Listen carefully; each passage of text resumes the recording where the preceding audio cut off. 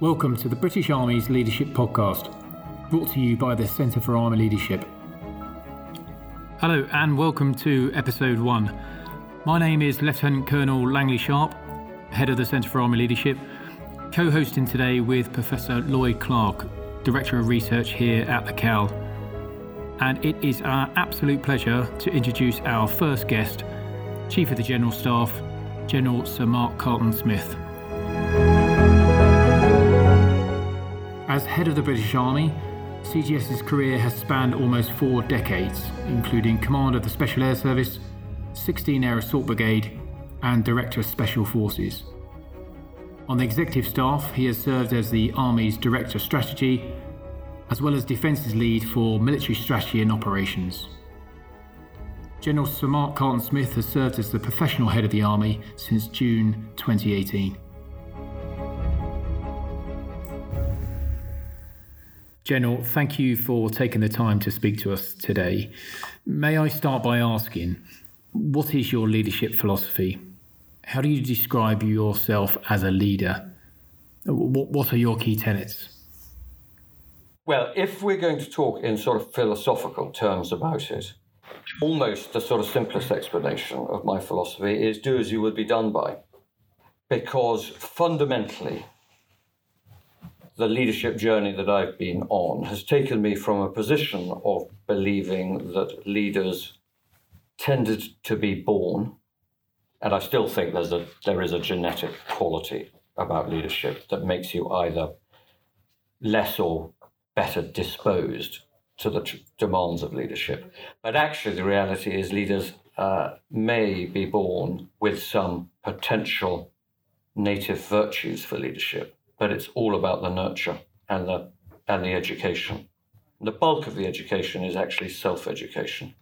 And leadership, therefore, is not about who you are, but actually about how you behave. And it's about bringing out the talent and the best of other people and having, in a sense, the empathetic feel for how to operate through other people. And, it comes together in one's relative ability, I think, to bend people effectively to your will and your vision by persuading them of its relative merits and then giving them the freedom to deliver on them. So that sort of put rather sort of generically is how I view it. And the central tenets, since you asked, I think fundamental to it is mutual respect. Secondly, this sense of empathy, because leadership's currency are people and their perception. And if you can't read that and understand your people, you can't offer them the style, tone, and atmosphere that sets the conditions to bring the best out of them. And thirdly, as a tenet, the nature of self-sacrifice associated with leaders, and hence, the Sandhurst serve to lead peace, is absolutely that. Most people, if you ask them to draw a diagram of leadership, might draw a triangle with the leader at the top. It's very interesting if you just invert that triangle and the leader sits at the bottom. And he's looking up across, a vast base that is above him. And that's, in a sense, the nature of serve to lead. I also think leadership has got both hard and soft qualities associated with it, particularly in the military context. So on the one hand, it is about co-option and persuasion and setting an example. But it can also be about coercion and single-mindedness and ruthlessness in order to get difficult and unpopular things done in the most unfavorable set of circumstances. So leadership's not, in that respect, about fairness. It's about getting the best out of everybody, but in the best interests of the whole. And if you just explore that journey that you spoke about to lead you to where we are today and what you've just described, where are those influences? You say there's an element of nature versus nurture. If we can just explore that nurture, what is it that's really shaped you, General Carleton-Smith, today as a leader, both before the army, during the army, and some of those tenets, were they ingrained in you from an early age, or have you developed them and learnt them and through your career?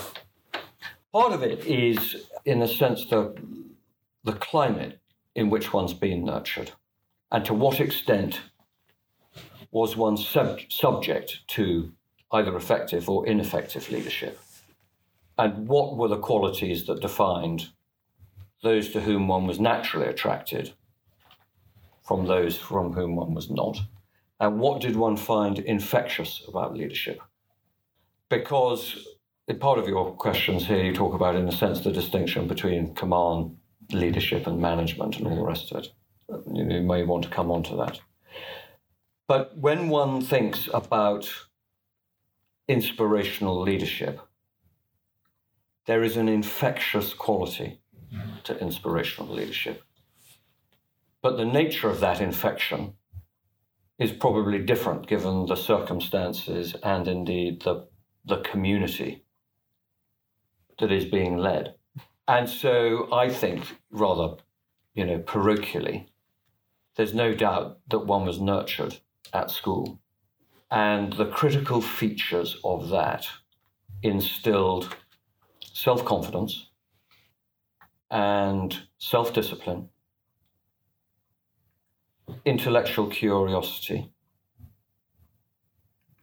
and aligned with self-confidence, independence of thought, which meant that one was being encouraged, and one was being encouraged to learn, not just the discipline of the academic syllabus, but in how to behave and how to flourish and how to influence and how to apply authority to a community of schoolboys who were the least inclined to any of that authority. In fact, seemed tailor-made to challenge it. And a lot of that is about being given one's head. But in a culture whereby when mistakes were made, your head was never cut off. In fact, it was continued to be invested in because you were learning. And I think that, the journey that one goes on it starts with understanding yourself and one's strengths and weaknesses and one's convictions. It's difficult to be an effective leader and have the courage of one's convictions if one doesn't really have any conviction. And that only comes with experience and maturity, but that's part of the natural osmosis of life, of growing up. Understanding who you are and what you stand for. The second aspect then is understanding the environment in which one is being asked to lead. And fundamental to that is understanding the organization. It always struck me as odd that junior officers on arrival in their regiments and their battalions would seemingly exist in the narrow parochial boundaries of their troop or their platoon. And in fact, the entire microcosm of their world was that subunit. And it was very rare to see a young officer interested in how the MT worked and what happened in the quartermaster's department and how ranges were or were not booked and the ammunition was indented for. And instilling this, professional curiosity to understand the organization of which one is then still but a very small and reasonably inconsequential cog is vital to beginning to understand the ecosystem that one needs subsequently to know how to work. And the third thing is, of course, understanding the people, all of whom have got their own particular circumstances and inclinations. So getting the pitch right to the tribe is one of the sort of vital elements of communication surrounding leadership. No one size fits all. Mm-hmm. A parachute battalion will, offer a different set of leadership challenges to a REME battalion. Mm-hmm. And a group of 20-year-olds will need to be led and probably directed in a way that a group of 50-year-old general officers just need some gentle persuasion. And so recognizing that one size, doesn't fit all is vital to it and is critical to the correct, and intelligent application of mission command at the end of the day. Because, as you will know, you don't treat, all 3 or 4 subunit commanders in exactly the same way. You play them to their own particular and unique strengths, and you protect them and support them, where they are less sound or confident or indeed competent. So I think that's an important element to it. There's quite a lot to unpack there from an organisational perspective, but if we could finish off first with your personal journey, were there any influential individuals or critical moments in your career that challenged you or focused your thinking and therefore shaped your development as a leader? I was a platoon commander in a rifle company that produced 2 commanding officers of the SAS, a main board director of Rolls-Royce, and a chief of the general staff.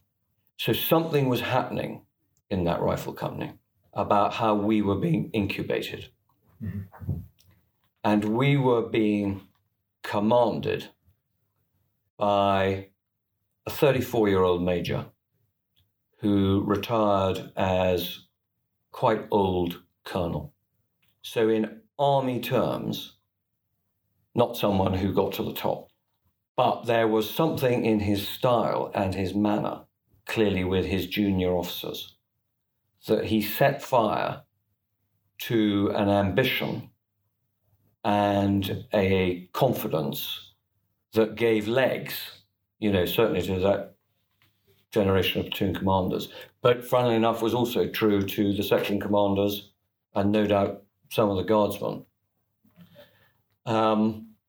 And part of his trick was just paying very careful patrician attention to inculcating the very best in us and exposing us to the full variety of challenges that came across his desk as the company commander. And so there was very little that happened in the company that he did not share with us and talk us through and explain how he was approaching a particular problem and the decision that he was going to make and what compromises he had judged may or may not be appropriate. He was very good at giving one's head and one's opportunity, but then appearing miraculously at the critical moment before one left proverbially off the cliff. And or otherwise, just tightening the rein and checking that you did understand the context, you did physically know where the hell you were, you understood the wider dependencies and who was going to be relying on you to be at the right place at the right time with the right kit, with the right plan.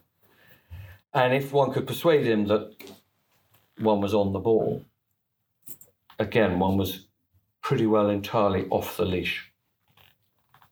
And then when one made mistakes, which was the object of the exercise, he was very systematic about going back through about how we could have done this better and what we had learned. And he just, on Monday mornings, after a long weekend, as he, saw one in the company office or whatever, almost his first question, just as a manner of speaking, would be, so what did you learn this weekend? Knowing that you'd just, been shacked up with one's girlfriend for, 72 hours or whatever. What did you learn this weekend? And, it was a constant like that. And he forgave mistakes, crucially. So one was inclined to press, not hold back. And I think all that set a sort of tone and, as I said, style and atmosphere that clearly stood people in good stead. Thereafter, the crucial experiences was learning how to, tackle different generations.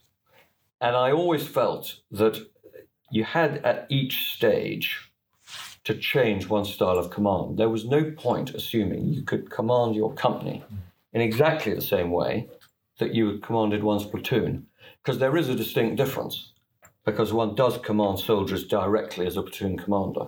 As a company commander, one commands soldiers through officers, which was, of course, the trick of my company commander. And therefore, you have to adapt your style of command at every level. And I don't think everybody recognizes and understands that. Some people take the chemistry that had done them well as a subaltern or as a major and apply exactly the same template to their command at regimental level.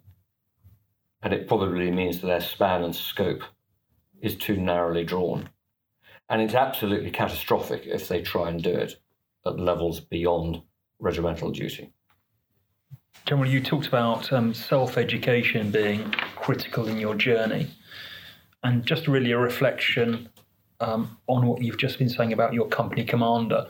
Did you feel that you were travelling perhaps so fast on that journey that it was difficult perhaps to reflect upon leadership? Or did you find there was time and space to think, okay, this is where I am now, this is what I've learned, this is where I'm going. Now, what do I feel? No, what I've described is the benefit of hindsight. Yeah. Because aged 21, 22, I was not thinking in those terms.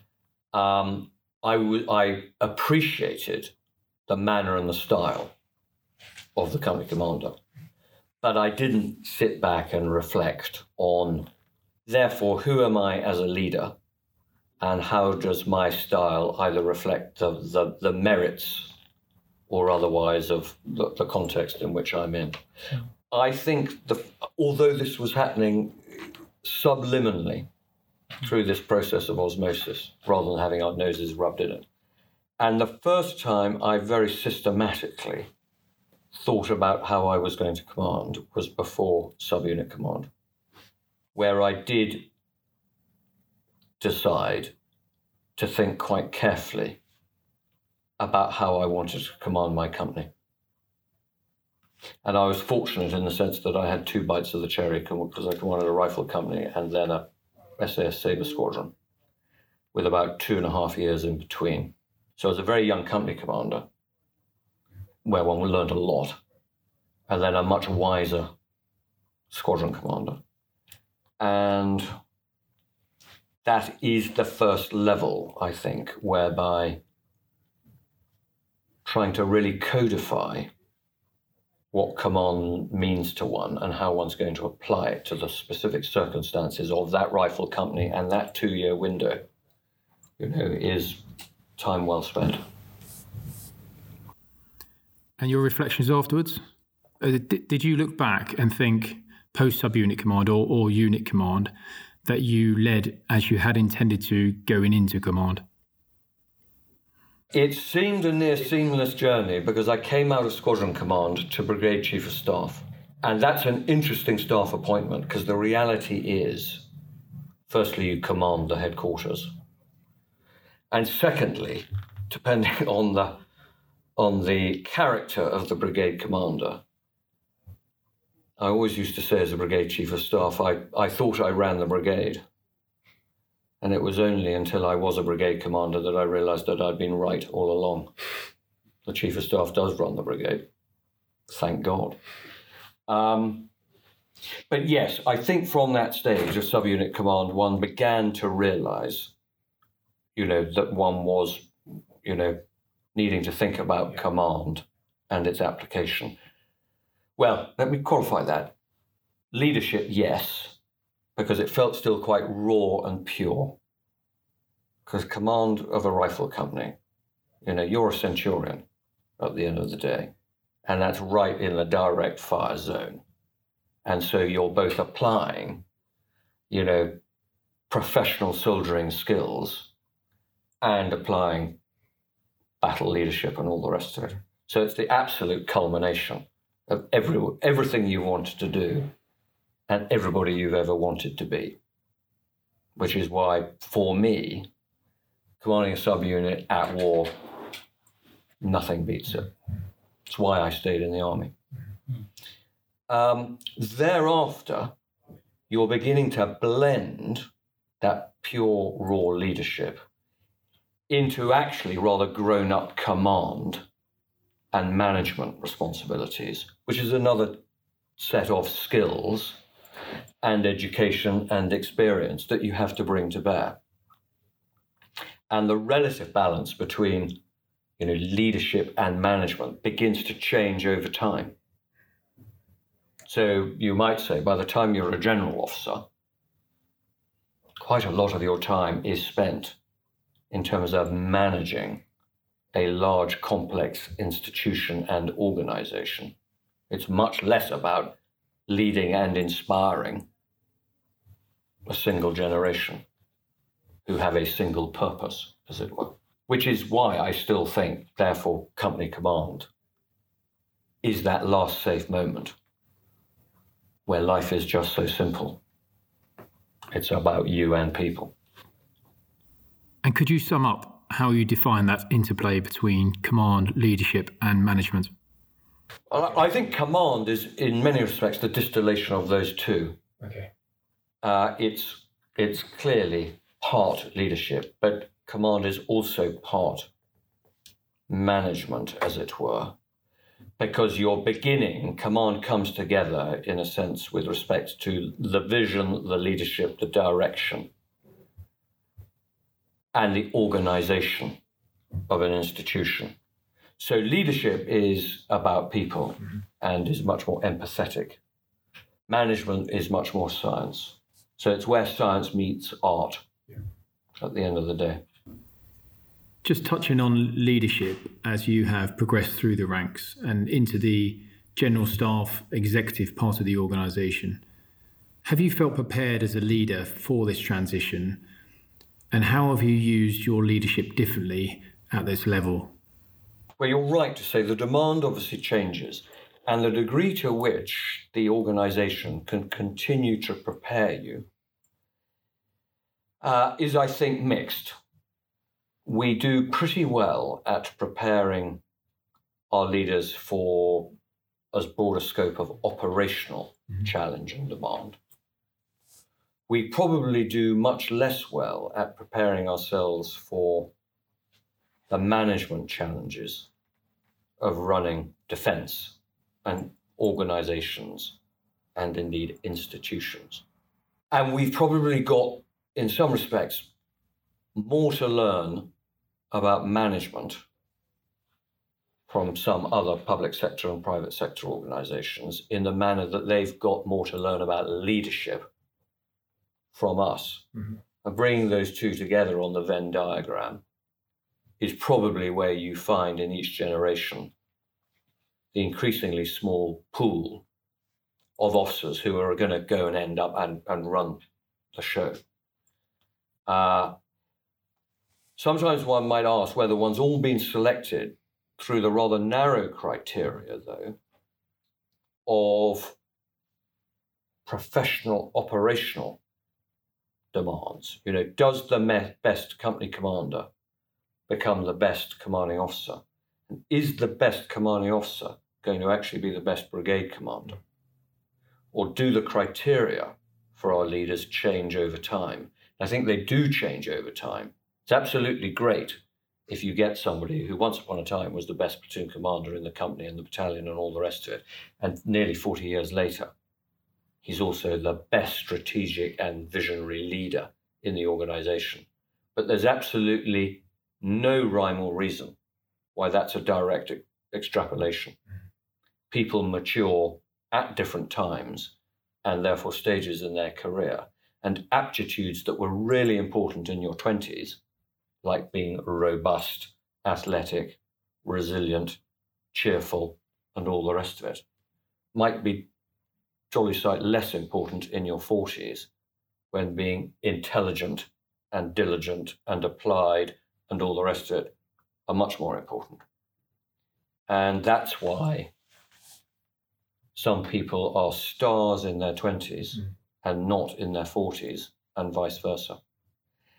And the danger of our system that still, in a sense, rewards the gladiators is that it's quite difficult to come high and late in our organization, because we've made some decisions about you in your late 20s and early 30s and probably streamed you as a result.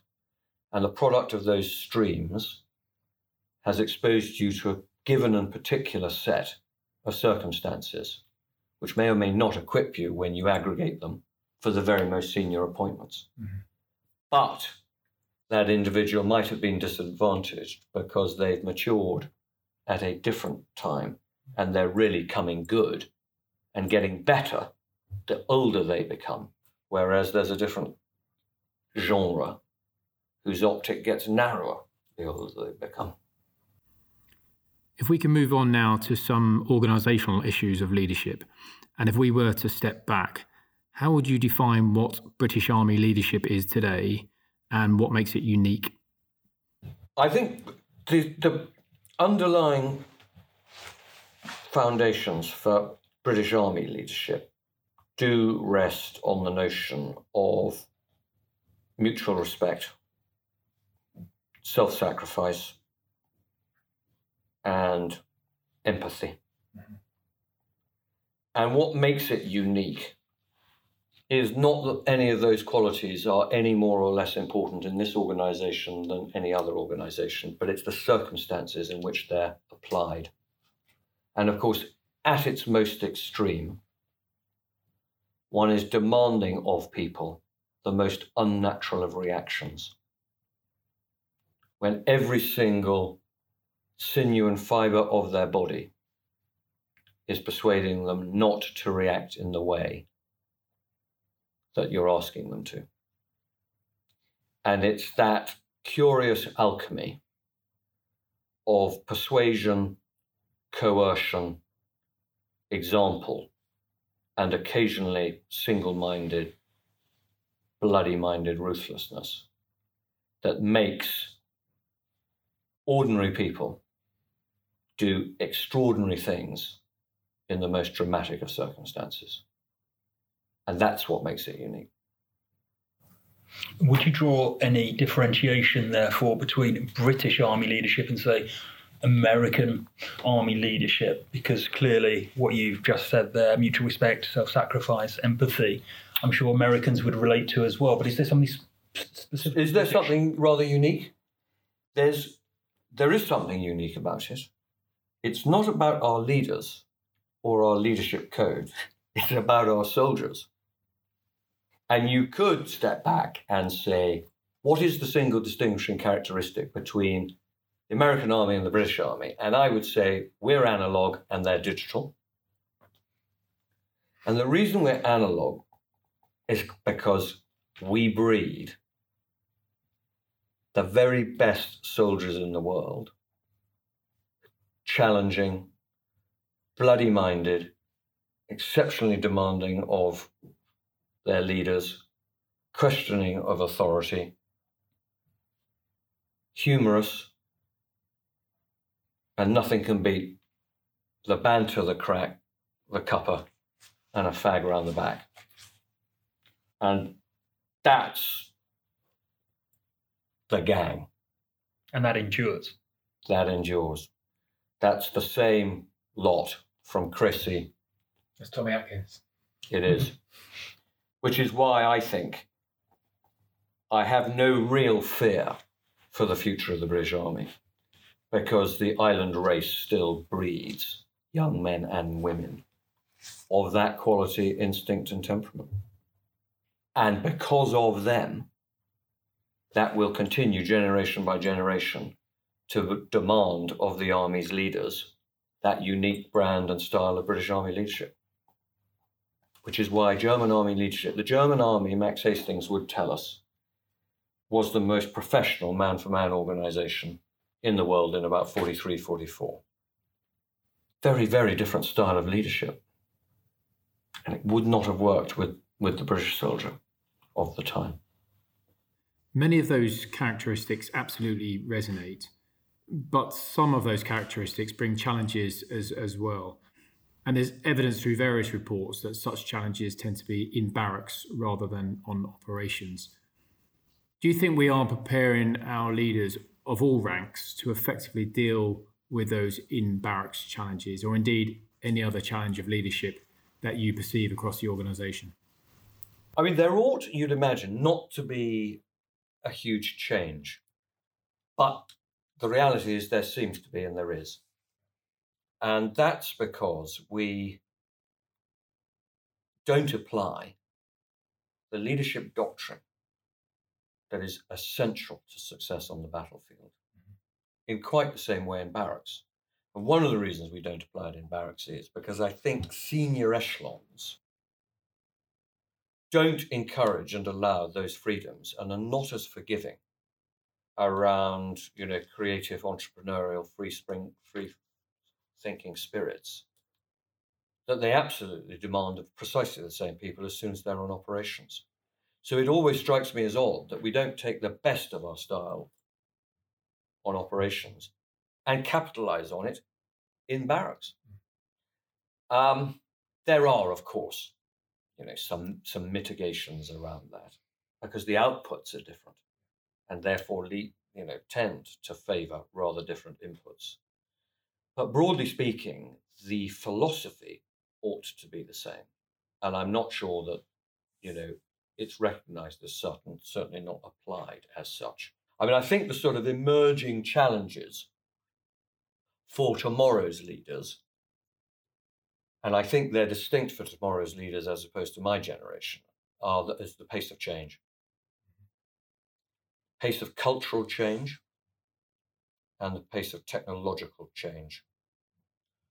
And the requirement for, continuing revolution around digital literacy, really recognizing and understanding the emerging operational possibilities of the technological revolution and how it's going to be applied.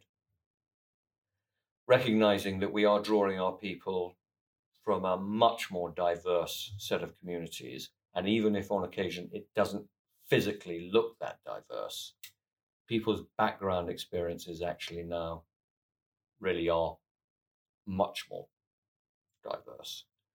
And therefore, the cultural challenges and the cultural demands and sort of empathy made on senior leadership is only growing. We see that today very directly through the Black Lives Movement, etc.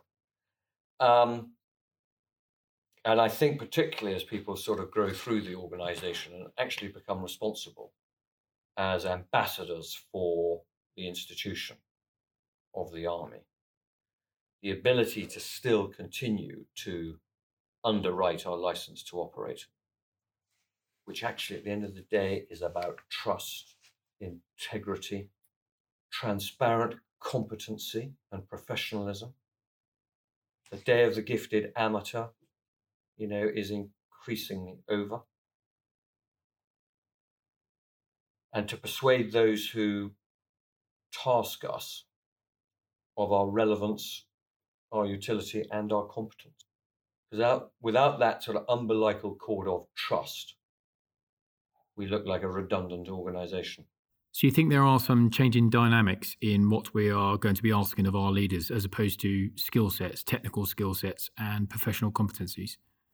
I think it'll be both. They're definitely the latter, professional, technical skill sets. I mean, the skills that we think we may need of our young majors, senior captains, our senior non-commissioned officers and warrant officers at the end of this decade are definitely going to look different from those that we have today. And we need to make sure we're incubating them properly because the people who are going to need them are already in the army. We're not going to buy them in laterally. Some particular sophistications and competencies we may have to, and it may be much the most effective way to do it. Hire the coder, rather than train and nurture the coder, maybe. But almost as a generalism, we're all going to have to be much more technically proficient. And how are we doing that? And the fact that, the people who are going to command our rifle companies and be the platoon sergeants and the company sergeant majors, they are all in today's army already. What are we doing about making sure that they are on a professional journey over the balance of the next decade that's going to equip them not to be overwhelmed by this pace of change, that they aren't the first generation who become the boiled frog, which it must have felt like if you were commanding a company or a battalion or a brigade in the Low Country in 1940. When you'd arrived, you'd dug in next to the dial. You'd probably, in the preceding sort of 9 months of phony war, done some staff ride and some battlefield tours about where one had been a platoon and a company commander 20 years earlier. And suddenly you're overwhelmed by an air-land battle that hits you square in the face when the British Expeditionary Force was still operating in one dimension.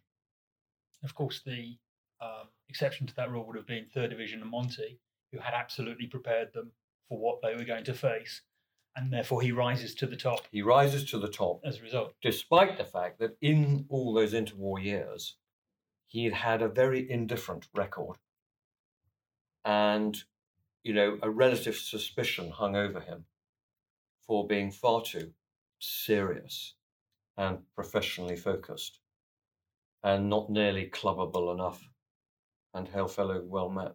A bloody menace, as he was called at Staff College. Yeah. And the degree to which, when I look at who I think the rising stars are, is there a common denominator? And I think probably there is, because they are and are tending to be people who are very comfortable with risk and broadly see risk as an opportunity rather than a threat. They're undoubtedly independently minded and inclined to look at problems through first principles rather than to try and fit novel problems into set standard templates. They do the opposite. They take the sensible intellectual framework and then apply it in a relevant, intelligent manner to a novel set of circumstances. They're people who are more inclined to problem definition, because you do get to a stage where the real challenge is not how do you fix the problem, it's can you identify the problem in the first place. They are people who can get to the right and appropriate detail and evidential data because they can ask the right question rather than ask every question under the sun, swamp the staff, accrue a morass of inconsequential detail, and then can't separate out the essential from the trivial. They're people who recognize that actually their job is to create the freedom to exploit for those who work for them. And so fundamentally their job is to remove barriers and boundaries and create space. And they also tend to be people who've got the time to listen to the experts and make the point of finding out who that expert is in the first place. And if the prevailing characteristic of any large bureaucracy is inertia, which it is, how they cut through that inertia in order to engage the right gears and the right cogs. And that is part of knowing who's who and who the shakers and the movers are. Because the world breaks down into two types, initiators and consolidators. You need a lot of consolidators in a big machine, but you need to know who your initiators are. And you need to use your initiators in positions of initiation rather than wasting them in consolidating roles, which are much more mechanistic. And Might we need more of them in the future, given the pace of change? Do you think we need more of those initiators? We probably do. But it does take one back almost to where we started, because I do believe, so I told you about my company commander, which was a sort of defining experience. The next moment when I was acutely conscious of infectious leadership was working for Mike Rose when he commanded the UN Protection Force in Bosnia in 93-94. He had been the commander of the field army. He was an experienced and very well-known lieutenant general. He had an immense charisma and mercurial energy that just electrified all the circuits in the most bewildering cat's cradle of a UN apparatus. And he was very clear and insistent on what his priorities were. He used to communicate that very directly to those that he then gave the freedom to execute. And then he would follow up very rapidly in order to test and adjust as to what progress was being made. But above all else, he was fun to be with and to be around because he was also intensely human. And not that he would wear his heart on his sleeve, but you got a real sense that he was sharing all the trials, risks, challenges, and tribulations of even the most junior soldier at the same time. And the third, 20 years ago, I worked for Mike Jackson when he was the commander-in-chief. And Mike Jackson was all of many things, but what he was absolutely was an intensely rich and colourful human being. For all his strengths and all his defects, everyone loved him for both. And he had all the strengths of the defects and all the defects of his strengths. And the whole was much greater than the individual sum of those parts. Because, one saw, this absolutely transparent, magnificent man. Final question, General, if I may. One piece of advice you would give a young junior NCO or young officer on day one of his or her leadership journey, what would you say? One word: exploit. General, thank you very much indeed for your time. It's been great to see you both. I hope you agree that was a particularly insightful, engaging and honest perspective on leadership from the head of the British Army, General Sir Mark Carleton-Smith. And so there concludes the inaugural Centre for Army Leadership podcast. If you have enjoyed what you've heard today, please do subscribe and follow us on social media. But most importantly, please do reflect. What have you learned from this podcast today? What can you take away to improve yourself as a leader? And don't forget that to lead is a verb. It is an action. So what action are you going to take tomorrow to make yourself a better leader?